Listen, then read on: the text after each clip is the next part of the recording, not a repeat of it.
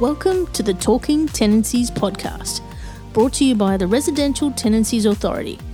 I'm your host, Belinda High. Join me as we explore everything you need to know about renting in Queensland with experts from the RTA and industry. We're here to help make renting work for everyone.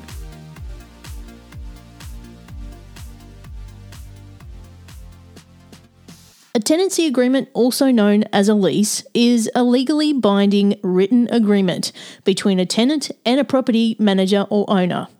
An agreement must be used even if it is between family or friends. Today's expert from the RTA is Helen Dugan. Welcome, Helen. Hi, Belinda. Thank you for having me. No problem at all. Now, can you tell us about your role at the RTA and what you're responsible for? Of course. I'm a senior support officer in our bond management team. The bond management team maintains all records for bonds held with the RTA, and I support our staff in processing requests that come into the RTA associated with those bond records, from bond lodgements to bond refunds and any requests for changes or updates to the bond record. And we have so many bonds, so you're a busy lady. Now, first of all, why do we need a tenancy agreement? Well, it's important to have a tenancy agreement because it is basically a contract between two parties, the property owner or manager of the premises and the tenant living in the rental property. The agreement outlines the terms, conditions and expectations throughout the tenancy and what both parties agree to, so there are no surprises down the line. Sometimes a tenancy agreement is referred to as a lease, which is a legally binding document to make sure both parties understand and act on their rights and responsibilities. Good to know. Now, I understand there are different types of tenancy agreements. What are the differences between a general tenancy agreement, a movable dwelling agreement, and a rooming accommodation agreement? Yes, there are indeed different types of agreements, as you've mentioned. General tenancy agreements are most common. This is usually used when you rent a house, townhouse, unit or apartment.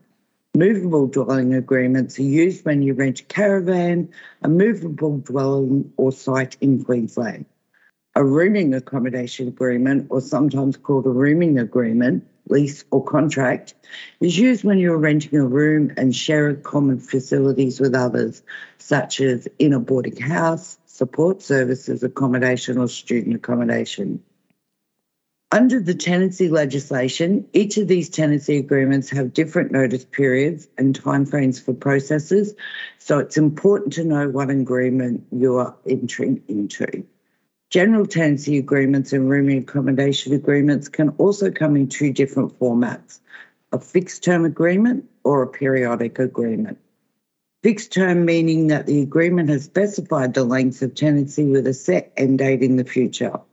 The tenancy duration could be 3 months, 12 months, or any amount of agreed time. Periodic means the tenancy is ongoing for an indefinite amount of time and there is no end date specified. There are some differences in the terms and conditions between a fixed term agreement and a periodic agreement, and this is where you really need to read the fine print. Similarly, for movable dwelling agreements, there can be short-term movable dwelling agreements and long-term movable dwelling agreements. Long-term movable dwelling agreements are for tenancies longer than 42 days, and they operate in a similar way to general tenancy agreements. Short-term movable dwelling agreements are for tenancies up to 42 days, and they again have different notice periods and timeframes for processes. So to sum it all up, it means there are actually 6 different types of tenancy agreements. 1, fixed-term general tenancy agreement. 2, periodic general tenancy agreement. 3, long-term movable dwelling agreement. 4, short-term movable dwelling agreement. 5, fixed-term rooming accommodation agreement. And 6, periodic rooming accommodation agreement. Great. So now I can see why it's really important to understand what kind of agreement you're on or you're entering into. If a tenancy continues past the end date of a fixed term lease, it can transition into a periodic agreement. This still means you pay rent and all terms remain the same, right? Absolutely. When a tenancy continues past the end date of a fixed term agreement, it becomes a periodic agreement. Terms of the tenancy remain the same unless a new agreement is signed, and this means you keep paying agreed rent in the agreed frequency, and the tenancy continues along the same lines of the fixed term lease you signed previously. Note that some notice periods change when you transition to a periodic agreement, so be aware of that. You can find out all the details about notice periods on our website.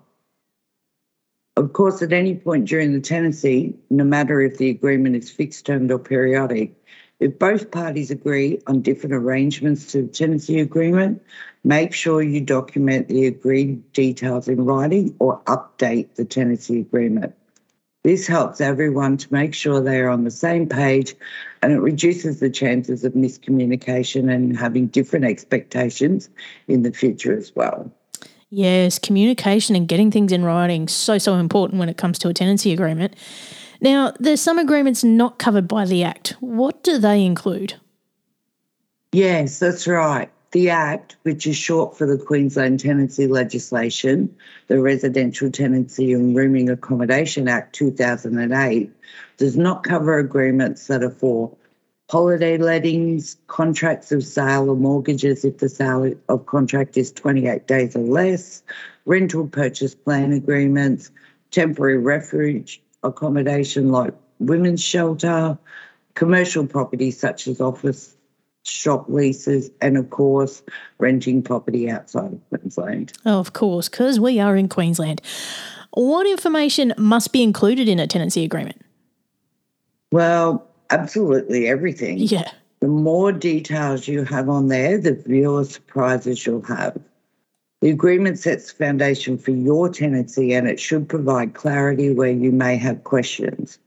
So a tenancy agreement should include name, address and contact details of the tenant and the property manager or owner, start and end dates of the tenancy, or state that the agreement is periodic if the property is to be rented for an indefinite amount of time, the rent amount and how it should be paid, standard terms outlining what the tenant and property manager or owner can and cannot do as per the tenancy legislation, any special terms which should be agreed in advance, for example, who maintains the lawns, hedges, garden or pool, and what type of pet is allowed.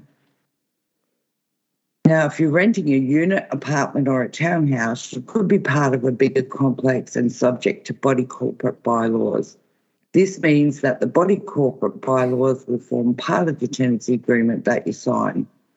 Similarly, for other tenancy agreements, the park rules are part of movable dwelling agreement.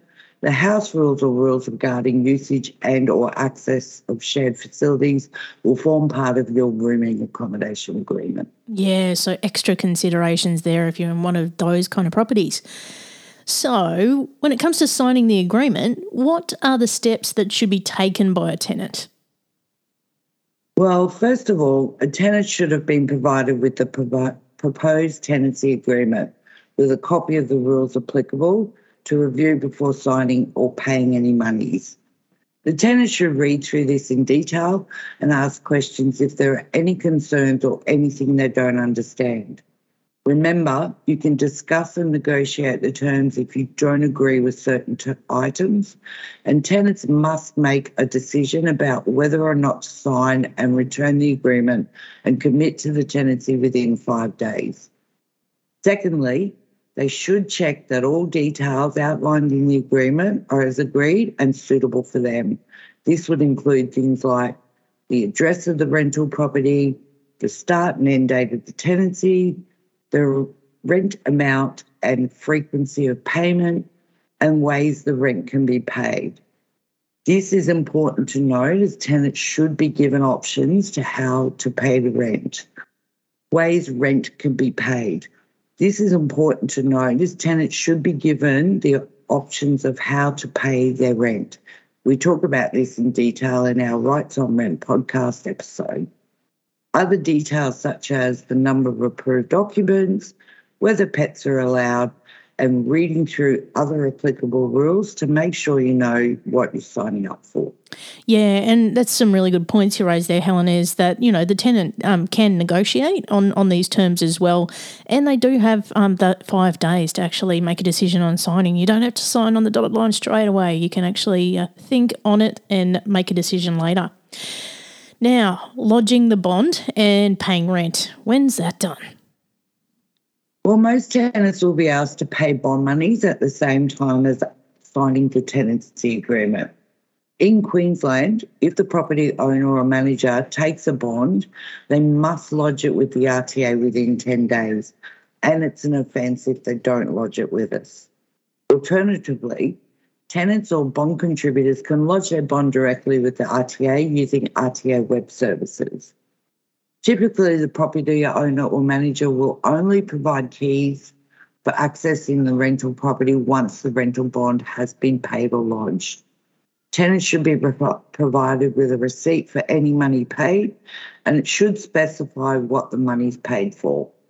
Money for the bond is different to rent money. They are two separate things. Remember also that your rent money cannot be used for any other purpose than rent. Now, with paying rent, usually tenants are asked to pay some rent in advance. Whether the amount of rent in advance you have agreed to pay, that is what you need to have paid before your first day in the rental property. The property manager or owner cannot ask you to pay more until the rent in advance is used up. Yeah, and it's very important to make sure you stay ahead on that because you can actually get your dates mixed up sometimes. So make sure that you keep track of the rent that you've paid. Now, what's the difference between being a bond contributor and a tenant on a tenancy agreement, and when's this important? That's a great question, and it's something our customers are often confused about. So it's good to provide some more clarification.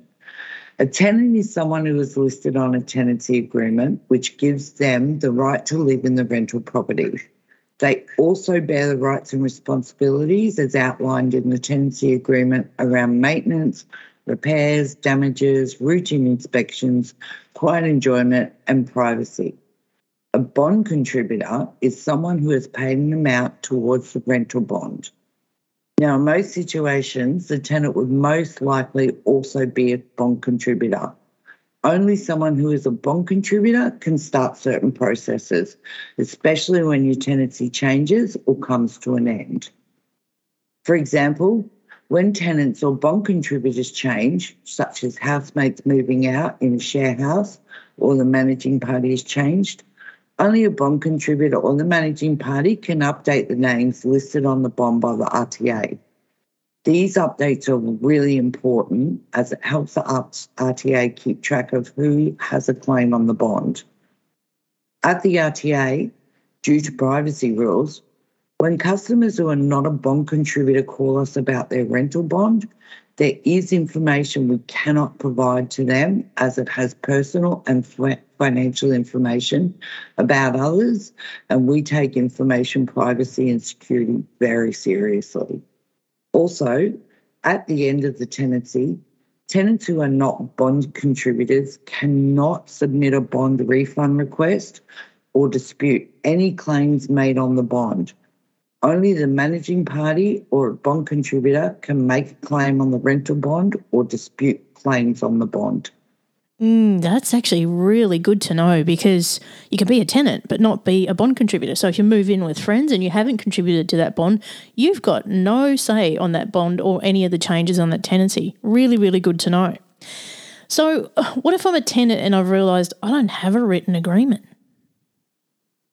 Well, a tenant without a written agreement, or if the agreement has not been returned to them, still has legal protection under the Act. They're still protected by Queensland tenancy law and can access the RTA services. And it means the tenant and the property manager or owner have rights and responsibilities under the Act. If you're unsure, contact us and we can help you get some clarity for your situation. Yes, giving us a call is always a good idea if you get confused or you need help. Thanks, Helen, for helping us to get a greater understanding of all we need to know when it comes to a residential tenancy agreement. Thanks for having me, Belinda. Thank you for listening to the Talking Tenancies podcast. For more information about the Residential Tenancies Authority, visit rta.qld.gov.au.